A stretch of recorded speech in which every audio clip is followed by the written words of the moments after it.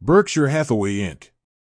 To the shareholders of Berkshire Hathaway Incorporated, Berkshire earned $4.0 billion in 2018 utilizing generally accepted accounting principles. The components of that figure are $24.8 billion in operating earnings, a $3.0 billion non-cash loss from an impairment of intangible assets, $2.8 billion in realized capital gains from the sale of investment securities, and a $20.6 billion loss from a reduction in the amount of unrealized capital gains that existed in our investment holdings. A new GAAP rule requires us to include that last item in earnings. As I emphasized in the 2017 annual report, neither Berkshire's vice chairman, Charlie Munger, nor I believe that rule to be sensible. Rather, both of us have consistently thought that at Berkshire this mark-to-market change would produce what I described as wild and capricious swings in our bottom line. The accuracy of that prediction can be suggested by our quarterly results during 2018. In the first and fourth quarters, we reported GAAP losses of $1 billion and $25.4 billion respectively. In the second and third quarters, we reported profits of $12 billion and $18.5 billion. In complete contrast to these gyrations, the many businesses that Berkshire owns delivered consistent and satisfactory operating earnings in all quarters. For the year, those earnings exceeded their 2016 high of $17.6 billion by 41%. Wide swings in our quarterly GAAP earnings will inevitably continue. That's because our huge equity portfolio, valued at nearly $173 billion at the end of 2018, will often experience one-day price fluctuations of $2 billion or more, all of which the new rule says must be dropped immediately to our bottom line. Indeed, in the fourth quarter, a period of high volatility in stock prices, we experienced several days with a profit or loss of more than $4 billion. Our advice? Focus on operating earnings, paying little attention to gains or losses of any variety. My saying that in no way diminishes the importance of our investments to Berkshire. Over time, Charlie and I expect them to deliver substantial gains, albeit with highly irregular timing. Longtime readers of our annual reports will have spotted the different way in which I opened this letter. For nearly 3 decades, the initial paragraph featured the percentage change in Berkshire's per-share book value. It's now time to abandon that practice. The fact is that the annual change in Berkshire's book value, which makes its farewell appearance on page 2, is a metric that has lost the relevance it once had. 3 circumstances have made that so. First, Berkshire has gradually morphed from a company whose assets are concentrated in marketable stocks into one whose major value resides in operating businesses. Charlie and I expect that reshaping to continue in an irregular manner. Second, while our equity holdings are valued at market prices, accounting rules require our collection of operating companies to be included in book value at an amount far below their current value, a mismark that has grown in recent years. Third, it is likely that over time Berkshire will be a significant repurchaser of its shares, transactions that will take place at prices above book value but below our estimate of intrinsic value. The math of such purchases is simple. Each transaction makes per-share intrinsic value go up, while per-share book value goes down. That combination causes the book value scorecard to become increasingly out of touch with economic reality. In future tabulations of our financial results, we expect to focus on Berkshire's market price. Markets can be extremely capricious. Just look at the 54-year history laid out on page 2. Over time, however, Berkshire's stock price will provide the best measure of business performance. Before moving on, I want to give you some good news, really good news, that is not reflected in our financial statements. It concerns the management changes we made in early 2018, when Ajit Jain was put in charge of all insurance activities and Greg Abel was given authority over all other operations. These moves were overdue. Berkshire is now far better managed than when I alone was supervising operations. Ajit and Greg have rare talents, and Berkshire blood flows through their veins. Now let's take a look at what you own. Focus on the forest, forget the trees. Investors who evaluate Berkshire sometimes obsess on the details of our many and diverse businesses, our economic trees, so to speak. Analysis of that type can be mind-numbing, given that we own a vast array of specimens, ranging from twigs to redwoods. A few of our trees are diseased and unlikely to be around a decade from now. Many others, though, are destined to grow in size and beauty. Fortunately, it's not necessary to evaluate each tree individually to make a rough estimate of Berkshire's intrinsic business value.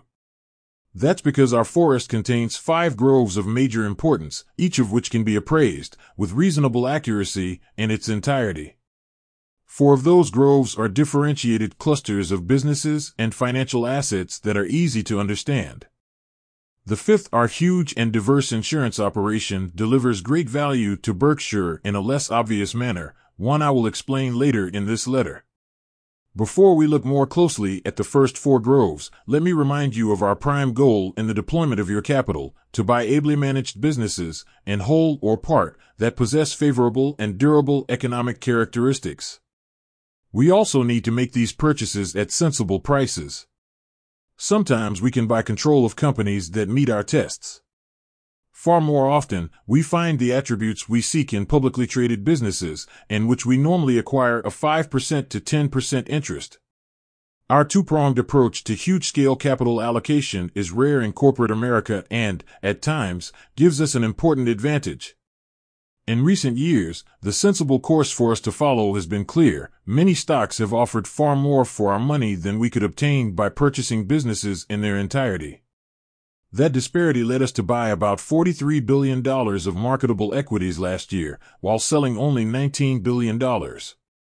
Charlie and I believe the companies in which we invested offered excellent value, far exceeding that available in takeover transactions. Despite our recent additions to marketable equities, the most valuable grove in Berkshire's forest remains the many dozens of non-insurance businesses that Berkshire controls.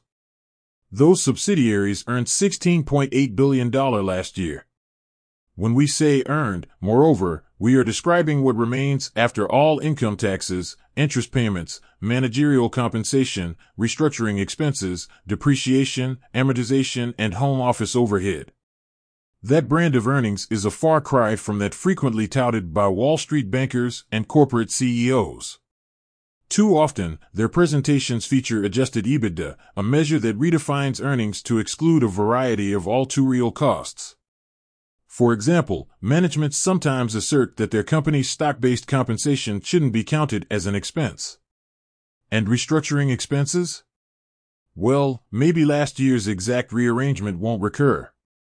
But restructurings of one sort or another are common in business. Berkshire has gone down that road dozens of times, and our shareholders have always borne the costs of doing so. Abraham Lincoln once posed the question, if you call a dog's tail a leg, how many legs does it have? And then answered his own query, 4, because calling a tail a leg doesn't make it one. Abe would have felt lonely on Wall Street. Charlie and I do contend that our acquisition-related amortization expenses of $1.4 billion are not a true economic cost.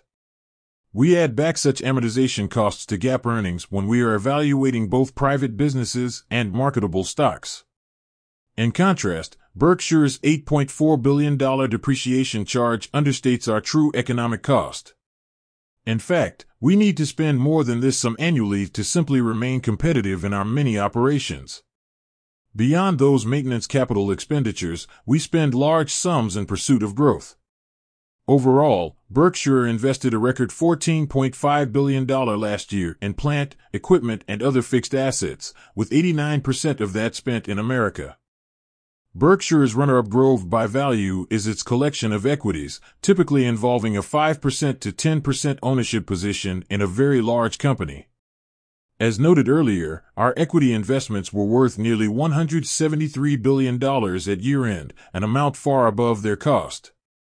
If the portfolio had been sold at its year-end valuation, federal income tax of about $14.7 billion would have been payable on the gain. In all likelihood, we will hold most of these stocks for a long time. Eventually, however, gains generate taxes at whatever rate prevails at the time of sale. Our investees paid us dividends of $3.8 billion last year, a sum that will increase in 2019. Far more important than the dividends, though, are the huge earnings that are annually retained by these companies.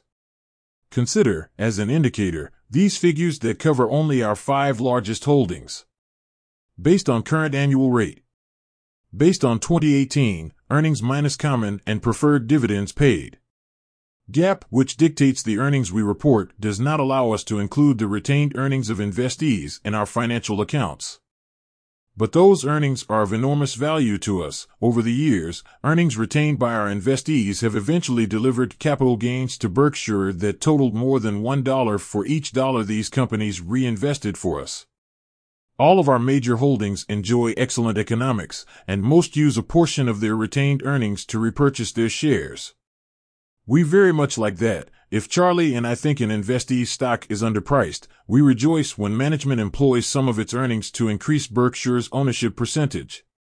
Here's one example drawn from the table above. Berkshire's holdings of American Express have remained unchanged over the past 8 years. Meanwhile, our ownership increased from 12.6% to 17.9% because of repurchases made by the company. Last year, Berkshire's portion of the $6.9 billion earned by American Express was $1.2 billion, about 96% of the $1.3 billion we paid for our stake in the company. When earnings increase and shares outstanding decrease, owners over time usually do well. A third category of Berkshire's business ownership is a quartet of companies in which we share control with other parties. Our portion of the after-tax operating earnings of these businesses, 26.7% of Kraft Heinz, 50% of Berkadia and Electric Transmission Texas, and 38.6% of Pilot Flying J, totaled about $1.3 billion in 2018. In our fourth grove, Berkshire held $112 billion at year-end in U.S. Treasury bills and other cash equivalents, and another $20 billion in miscellaneous fixed-income instruments. We consider a portion of that stash to be untouchable, having pledged to always hold at least $20 billion in cash equivalents to guard against external calamities. We have also promised to avoid any activities that could threaten our maintaining that buffer. Berkshire will forever remain a financial fortress. In managing, I will make expensive mistakes of commission and will also miss many opportunities, some of which should have been obvious to me. At times, our stock will tumble as investors flee from equities. But I will never risk getting caught short of cash. In the years ahead, we hope to move much of our excess liquidity into businesses that Berkshire will permanently own. The immediate prospects for that, however, are not good. Prices are sky-high for businesses possessing decent long-term prospects. That disappointing reality means that 2019 will likely see us again expanding our holdings of marketable equities. We continue, nevertheless, to hope for an elephant-sized acquisition. Even at our ages of 88 and 95, I'm the young one. That prospect is what causes my heart and Charlie's to beat faster. My expectation of more stock purchases is not a market call. Charlie and I have no idea as to how stocks will behave next week or next year. Predictions of that sort have never been a part of our activities. Our thinking, rather, is focused on calculating whether a portion of an attractive business is worth more than its market price. I believe Berkshire's intrinsic value can be approximated by summing the values of our 4 asset-laden groves and then subtracting an appropriate amount for taxes eventually payable on the sale of marketable securities.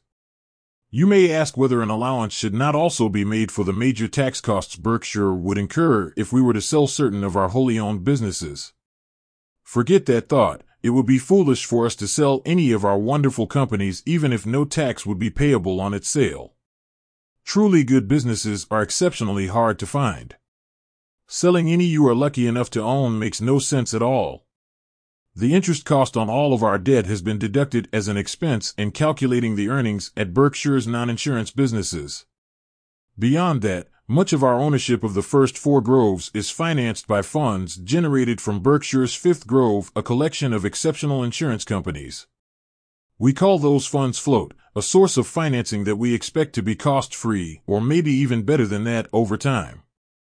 We will explain the characteristics of float later in this letter. Finally, a point of key and lasting importance, Berkshire's value is maximized by our having assembled the 5 groves into a single entity. This arrangement allows us to seamlessly and objectively allocate major amounts of capital, eliminate enterprise risk, avoid insularity, fund assets at exceptionally low cost, occasionally take advantage of tax efficiencies, and minimize overhead. At Berkshire, the whole is greater, considerably greater, than the sum of the parts. Repurchases and reporting. Earlier I mentioned that Berkshire will from time to time be repurchasing its own stock. Assuming that we buy at a discount to Berkshire's intrinsic value, which certainly will be our intention, repurchases will benefit both those shareholders leaving the company and those who stay. True, the upside from repurchases is very slight for those who are leaving. That's because careful buying by us will minimize any impact on Berkshire's stock price. Nevertheless, there is some benefit to sellers in having an extra buyer in the market. For continuing shareholders, the advantage is obvious. If the market prices a departing partner's interest at, say, 90 on the dollar, continuing shareholders reap an increase in per share intrinsic value with every repurchase by the company. Obviously, repurchases should be price sensitive. Blindly buying an overpriced stock is value destructive, a fact lost on many promotional or ever optimistic CEOs. When a company says that it contemplates repurchases, it's vital that all shareholder partners be given the information they need to make an intelligent estimate of value. Providing that information is what Charlie and I try to do in this report. We do not want a partner to sell shares back to the company because he or she has been misled or inadequately informed. Some sellers, however, may disagree with our calculation of value, and others may have found investments that they consider more attractive than Berkshire shares. Some of that second group will be right. There are unquestionably many stocks that will deliver far greater gains than ours. In addition, certain shareholders will simply decide it's time for them or their families to become net consumers rather than continuing to build capital. Charlie and I have no current interest in joining that group. Perhaps we will become big spenders in our old age. For 54 years, our managerial decisions at Berkshire have been made from the viewpoint of the shareholders who are staying, not those who are leaving. Consequently, Charlie and I have never focused on current quarter results. Berkshire, in fact, may be the only company in the Fortune 500 that does not prepare monthly earnings reports or balance sheets. I, of course, regularly view the monthly financial reports of most subsidiaries. But Charlie and I learn of Berkshire's overall earnings and financial position only on a quarterly basis. Furthermore, Berkshire has no company-wide budget. Our lack of such an instrument means that the parent company has never had a quarterly number to hit. Shunning the use of this bogey sends an important message to our many managers, reinforcing the culture we prize. Over the years, Charlie and I have seen all sorts of bad corporate behavior, both accounting and operational, induced by the desire of management to meet Wall Street expectations. What starts as an innocent fudge in order to not disappoint the street, say, trade loading at quarter end, turning a blind eye to rising insurance losses, or drawing down a cookie jar reserve, can become the first step toward full-fledged fraud. Playing with the numbers just this once may well be the CEO's intent, it's seldom the end result. And if it's okay for the boss to cheat a little, it's easy for subordinates to rationalize similar behavior. At Berkshire, our audience is neither analysts nor commentators. Charlie and I are working for our shareholder partners. The numbers that flow up to us will be the ones we send on to you. Non-insurance operations, from lollipops to locomotives. Let's now look further at Berkshire's most valuable grove, our collection of non-insurance businesses, keeping in mind that we do not wish to unnecessarily hand our competitors information that might be useful to them. Additional details about individual operations can be found on pages K5, K22, and pages K40, K51. Viewed as a group, these businesses earned pre-tax income in 2018 of $20.8 billion, a 24% increase over 2017. Acquisitions we made in 2018 delivered only a trivial amount of that gain. I will stick with pre-tax figures in this discussion. But our after-tax gain in 2018 from these businesses was far greater, 47%, thanks in large part to the cut in the corporate tax rate that became effective at the beginning of that year. Let's look at why the impact was so dramatic. Begin with an economic reality. Like it or not, the U.S. government owns an interest in Berkshire's earnings of a size determined by Congress. In effect, our country's Treasury Department holds a special class of our stock, called this holding the AA shares, that receives large dividends from Berkshire. In 2017, as in many years before, the corporate tax rate was 35%, which meant that the Treasury was doing very well with its AA shares. Indeed, the Treasury stock, which was paying nothing when we took over in 1965, had evolved into a holding that delivered billions of dollars annually to the federal government. Last year, however, 40% of the government's ownership was returned to Berkshire free of charge when the corporate tax rate was reduced to 21%. Consequently, our A and B shareholders received a major boost in the earnings attributable to their shares. This happening materially increased the intrinsic value of the Berkshire shares you and I own. The same dynamic, moreover, enhanced the intrinsic value of almost all of the stocks Berkshire holds. Those are the headlines. But there are other factors to consider that tempered our gain. For example, the tax benefits garnered by our large utility operation get passed along to its customers. Meanwhile, the tax rate applicable to the substantial dividends we receive from domestic corporations is little changed at about 13%. Overall, however, the new law made our businesses and the stocks we own considerably more valuable, which suggests that we return to the performance of our non-insurance businesses. Our two towering redwoods in this grove are BNSF and Berkshire Hathaway Energy. Combined, they earned $9.3 billion before tax last year, up 6% from 2017. You can read more about these businesses on pages K5, K10, and pages K40, K45. Our next 5 non-insurance subsidiaries, as ranked by earnings, Clayton Homes, International Metalworking, Lubrizol, Marmon, and Precision Cast Parts, had aggregate pre-tax income in 2018 of $6.4 billion, up from the $5.5 billion these companies earned in 2017. The next 5, similarly ranked and listed, earned $2.4 billion pre-tax last year, up from $2.1 billion in 2017.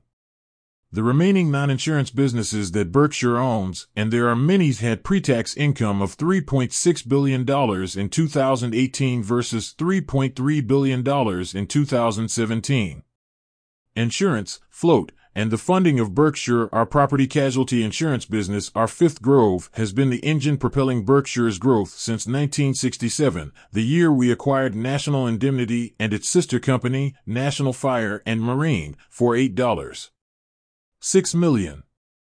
Today, National Indemnity is the largest property casualty company in the world as measured by net worth.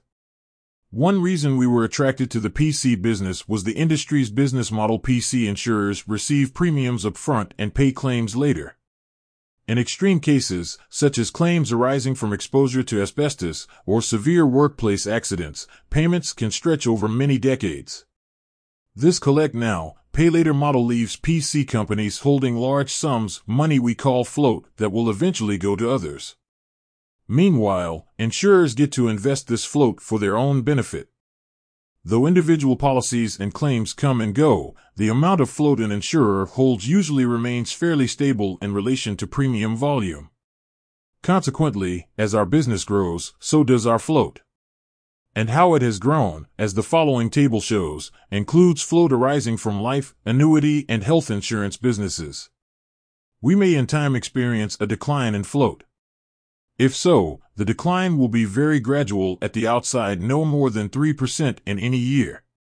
The nature of our insurance contracts is such that we can never be subject to immediate or near-term demands for sums that are of significance to our cash resources. That structure is by design and is a key component in the unequaled financial strength of our insurance companies. That strength will never be compromised. If our premiums exceed the total of our expenses and eventual losses, our insurance operation registers an underwriting profit that adds to the investment income the float produces. When such a profit is earned, we enjoy the use of free money and, better yet, get paid for holding it. Unfortunately, the wish of all insurers to achieve this happy result creates intense competition, so vigorous indeed that it sometimes causes the PC industry as a whole to operate at a significant underwriting loss. That loss, in effect, is what the industry pays to hold its float.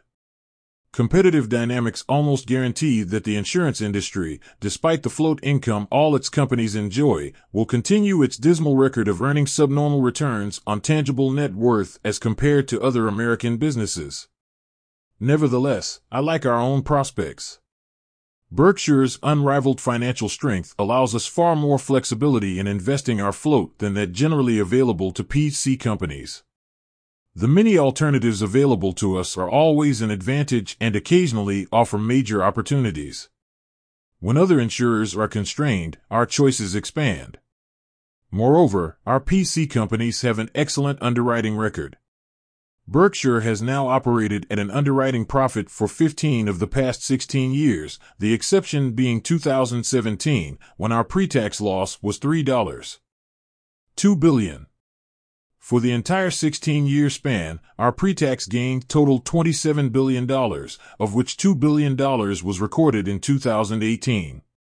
That record is no accident. Disciplined risk evaluation is the daily focus of our insurance managers, who know that the benefits of float can be drowned by poor underwriting results.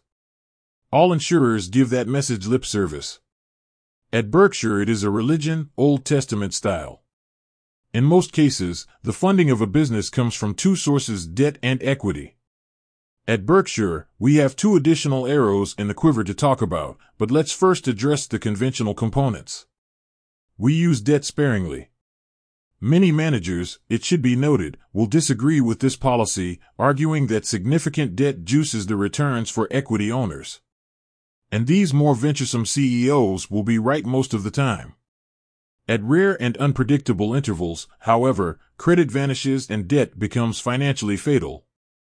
A Russian roulette equation, usually win, occasionally die, may make financial sense for someone who gets a piece of a company's upside but does not share in its downside. But that strategy would be madness for Berkshire. Rational people don't risk what they have and need for what they don't have and don't need. Most of the debt you see on our consolidated balance sheet, see page K65, resides at our railroad and energy subsidiaries, both of them asset-heavy companies.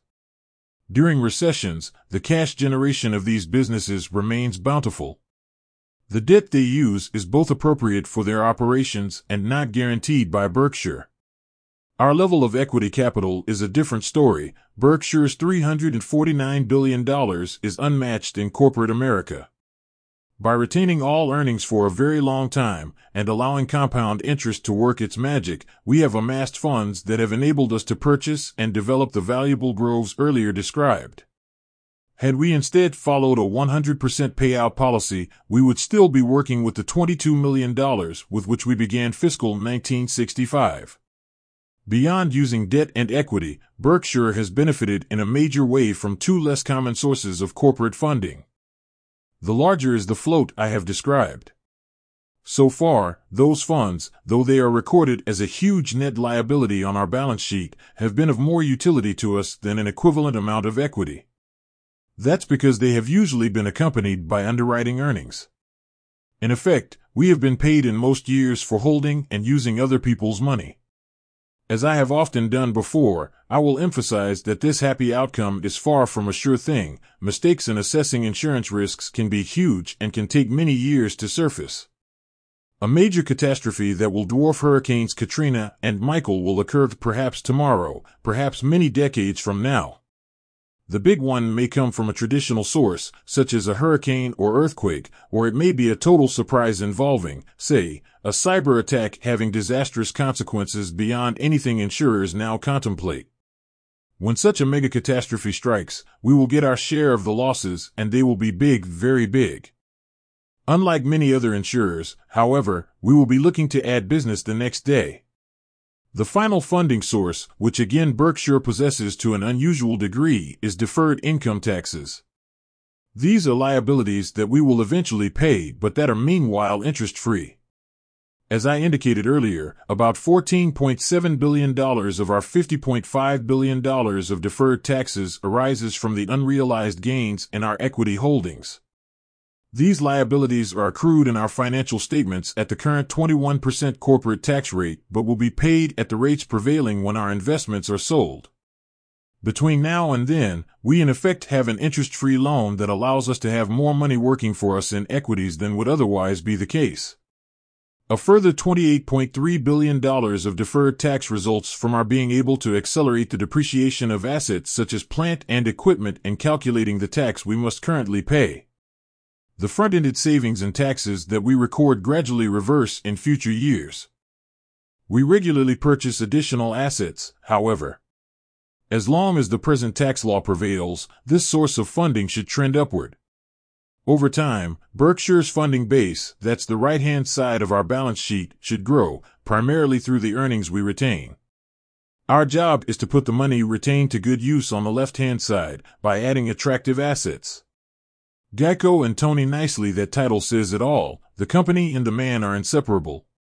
Tony joined Geico in 1961 at the age of 18. I met him in the mid-1970s. At that time, Geico, after a 4-decade record of both rapid growth and outstanding underwriting results, suddenly found itself near bankruptcy. A recently installed management had grossly underestimated Geico's loss costs and consequently underpriced its product. It would take many months until those loss-generating policies on Geico's books, there were no less than 2.3 million of them, would expire and could then be repriced. The company's net worth in the meantime was rapidly approaching zero. In 1976, Jack Byrne was brought in as CEO to rescue Geico. Soon after his arrival, I met him, concluded that he was the perfect man for the job, and began to aggressively buy Geico shares. Within a few months, Berkshire bought about one of the company, a portion that later grew to roughly one without our spending a dime. That stunning accretion occurred because Geico, after recovering its health, consistently repurchased its shares. All told, this half-interest in Geico cost Berkshire $47 million, about what you might pay today for a trophy apartment in New York. Let's now fast-forward 17 years to 1993, when Tony Nicely was promoted to CEO. At that point, Geico's reputation and profitability had been restored, but not its growth. Indeed, at year-end 1992 the company had only 1.9 million auto policies on its books, far less than its pre-crisis high. In sales volume among U.S. auto insurers, Geico then ranked an undistinguished 7th. Late in 1995, after Tony had re-energized Geico, Berkshire made an offer to buy the remaining 50% of the company for $2.3 billion, about 50 times what we had paid for the first half. Our offer was successful and brought Berkshire a wonderful, but underdeveloped, company and an equally wonderful CEO, who would move Geico forward beyond my dreams. Geico is now America's number 2 auto insurer, with sales 1,200% greater than it recorded in 1995. Underwriting profits have totaled $15.5 billion since our purchase, and float available for investment has grown from $2.5 billion to $22.1 billion. By my estimate, Tony's management of Geico has increased Berkshire's intrinsic value by more than $50 billion. On top of that, he is a model for everything a manager should be, helping his 40,000 associates to identify and polish abilities they didn't realize they possessed. Last year, Tony decided to retire as CEO, and on June 30th he turned that position over to Bill Roberts, his longtime partner. I've known and watched Bill operate for several decades, and once again Tony made the right move. Tony remains chairman and will be helpful to Geico for the rest of his life. He's incapable of doing less. All Berkshire shareholders owe Tony their thanks. I had the list. Investments below we list our 15 common stock investments that at year-end had the largest market value. We exclude our Kraft Heinz holding 325,442,152 shares, because Berkshire is part of a control group and therefore must account for this investment on the equity method. On its balance sheet, Berkshire carries its Kraft Heinz holding at a GAAP figure of $13. $8 billion, an amount reduced by our share of the large write-off of intangible assets taken by Kraft Heinz in 2018. At year-end, our Kraft Heinz holding had a market value of $14 billion and a cost basis of $9.8 billion. 12/31/18, total common stocks carried at market. $102,867, $172,757 excludes shares held by pension funds of Berkshire subsidiaries. This is our actual purchase price and also our tax basis.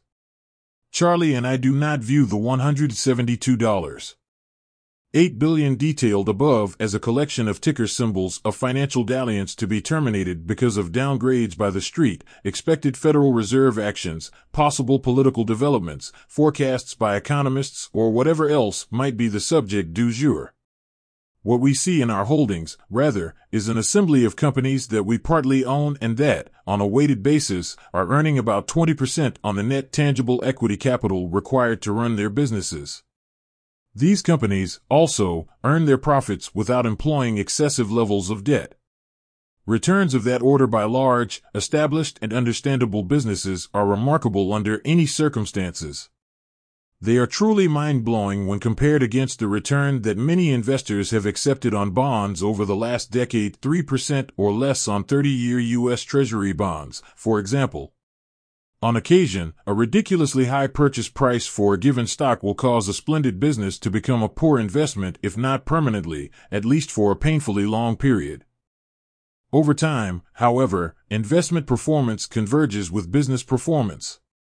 And, as I will next spell out, the record of American business has been extraordinary. The American tailwind on March 11th, it will be 77 years since I first invested in an American business. The year was 1942, I was 11, and I went all in, investing $114.75 I had begun accumulating at age 6. What I bought was 3 shares of City Service preferred stock. I had become a capitalist, and it felt good. Let's now travel back through the 2 77-year periods that preceded my purchase. That leaves us starting in 1788, a year prior to George Washington's installation as our first president. Could anyone then have imagined what their new country would accomplish in only 3 77-year lifetimes? During the 2 77-year periods prior to 1942, the United States had grown from 4 million people, about 1/2% of the world's population, into the most powerful country on Earth. In that spring of 1942, though, it faced a crisis. The U.S. and its allies were suffering heavy losses in a war that we had entered only 3 months earlier. Bad news arrived daily. Despite the alarming headlines, almost all Americans believed on that March 11th that the war would be won. Nor was their optimism limited to that victory. Leaving aside congenital pessimists, Americans believed that their children and generations beyond would live far better lives than they themselves had led. The nation's citizens understood, of course, that the road ahead would not be a smooth ride. It never had been.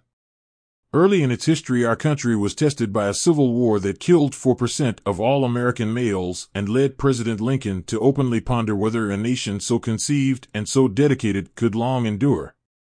In the 1930s, America suffered through the Great Depression, a punishing period of massive unemployment. Nevertheless, in 1942, when I made my purchase, the nation expected post-war growth, a belief that proved to be well-founded. In fact, the nation's achievements can best be described as breathtaking. Let's put numbers to that claim. If my $114.75 had been invested in a no-fee S&P 500 index fund, and all dividends had been reinvested, my stake would have grown to be worth $606,811 on January 31, 2019. That is a gain of $5,288 for one. Meanwhile, a $1 million investment by a tax-free institution of that time, say, a pension fund or college endowment, would have grown to about $5.3 billion. Let me add one additional calculation that I believe will shock you. If that hypothetical institution had paid only 1% of assets annually to various helpers, such as investment managers and consultants, its gain would have been cut in half, to $2.65 billion. That's what happens over 77 years when the 11.8% annual return actually achieved by the S&P 500 is recalculated at a 10.8% rate.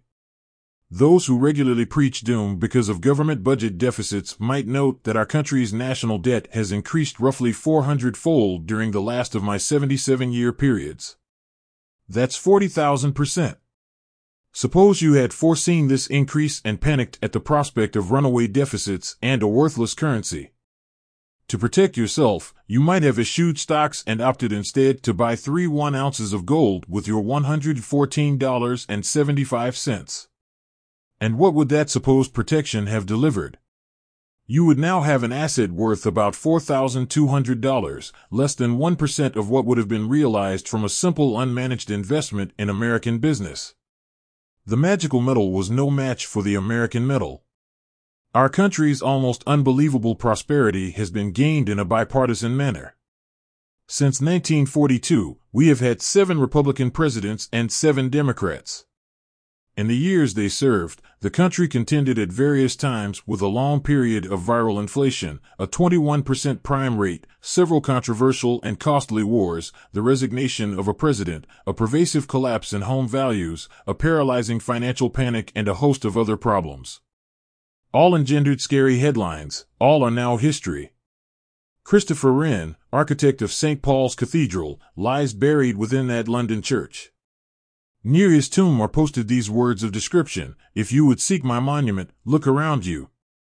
Those skeptical of America's economic playbook should heed his message. In 1788, to go back to our starting point, there really wasn't much here except for a small band of ambitious people and an embryonic governing framework aimed at turning their dreams into reality. Today, the Federal Reserve estimates our household wealth at $108 trillion, an amount almost impossible to comprehend. Remember, earlier in this letter, how I described retained earnings as having been the key to Berkshire's prosperity. So it has been with America. In the nation's accounting, the comparable item is labeled savings. And save we have. If our forefathers had instead consumed all they produced, there would have been no investment, no productivity gains, and no leap in living standards. Charlie and I happily acknowledge that much of Berkshire's success has simply been a product of what I think should be called the American tailwind. It is beyond arrogance for American businesses or individuals to boast that they have done it alone. The tidy rows of simple white crosses at Normandy should shame those who make such claims. There are also many other countries around the world that have bright futures. About that, we should rejoice. Americans will be both more prosperous and safer if all nations thrive. At Berkshire, we hope to invest significant sums across borders. Over the next 77 years, however, the major source of our gains will almost certainly be provided by the American tailwind. We are lucky, gloriously lucky, to have that force at our back. The annual meeting, Berkshire's 2019 annual meeting, will take place on Saturday, May 4th. If you are thinking about attending, and Charlie and I hope you come, check out the details on pages A2, A3. They describe the same schedule we've followed for some years. If you can't join us in Omaha, attend via Yahoo's webcast. Andy Serwer and his Yahoo associates do an outstanding job, both in covering the entire meeting and interviewing many Berkshire managers, celebrities, financial experts, and shareholders from the U.S. and abroad. The world's knowledge of what goes on in Omaha the first Saturday of every May has grown dramatically since Yahoo came on board. Its coverage begins at 8:45 a.m. Central Daylight Time and provides Mandarin translation. For 54 years, Charlie and I have loved our jobs. Daily, we do what we find interesting, working with people we like and trust. And now our new management structure has made our lives even more enjoyable. With the whole ensemble, that is, with Ajit and Greg running operations, a great collection of businesses, a Niagara of cash generation, a cadre of talented managers, and a rock-solid culture, your company is in good shape for whatever the future brings. February 23, 2019. Warren E. Buffett, Chairman of the Board.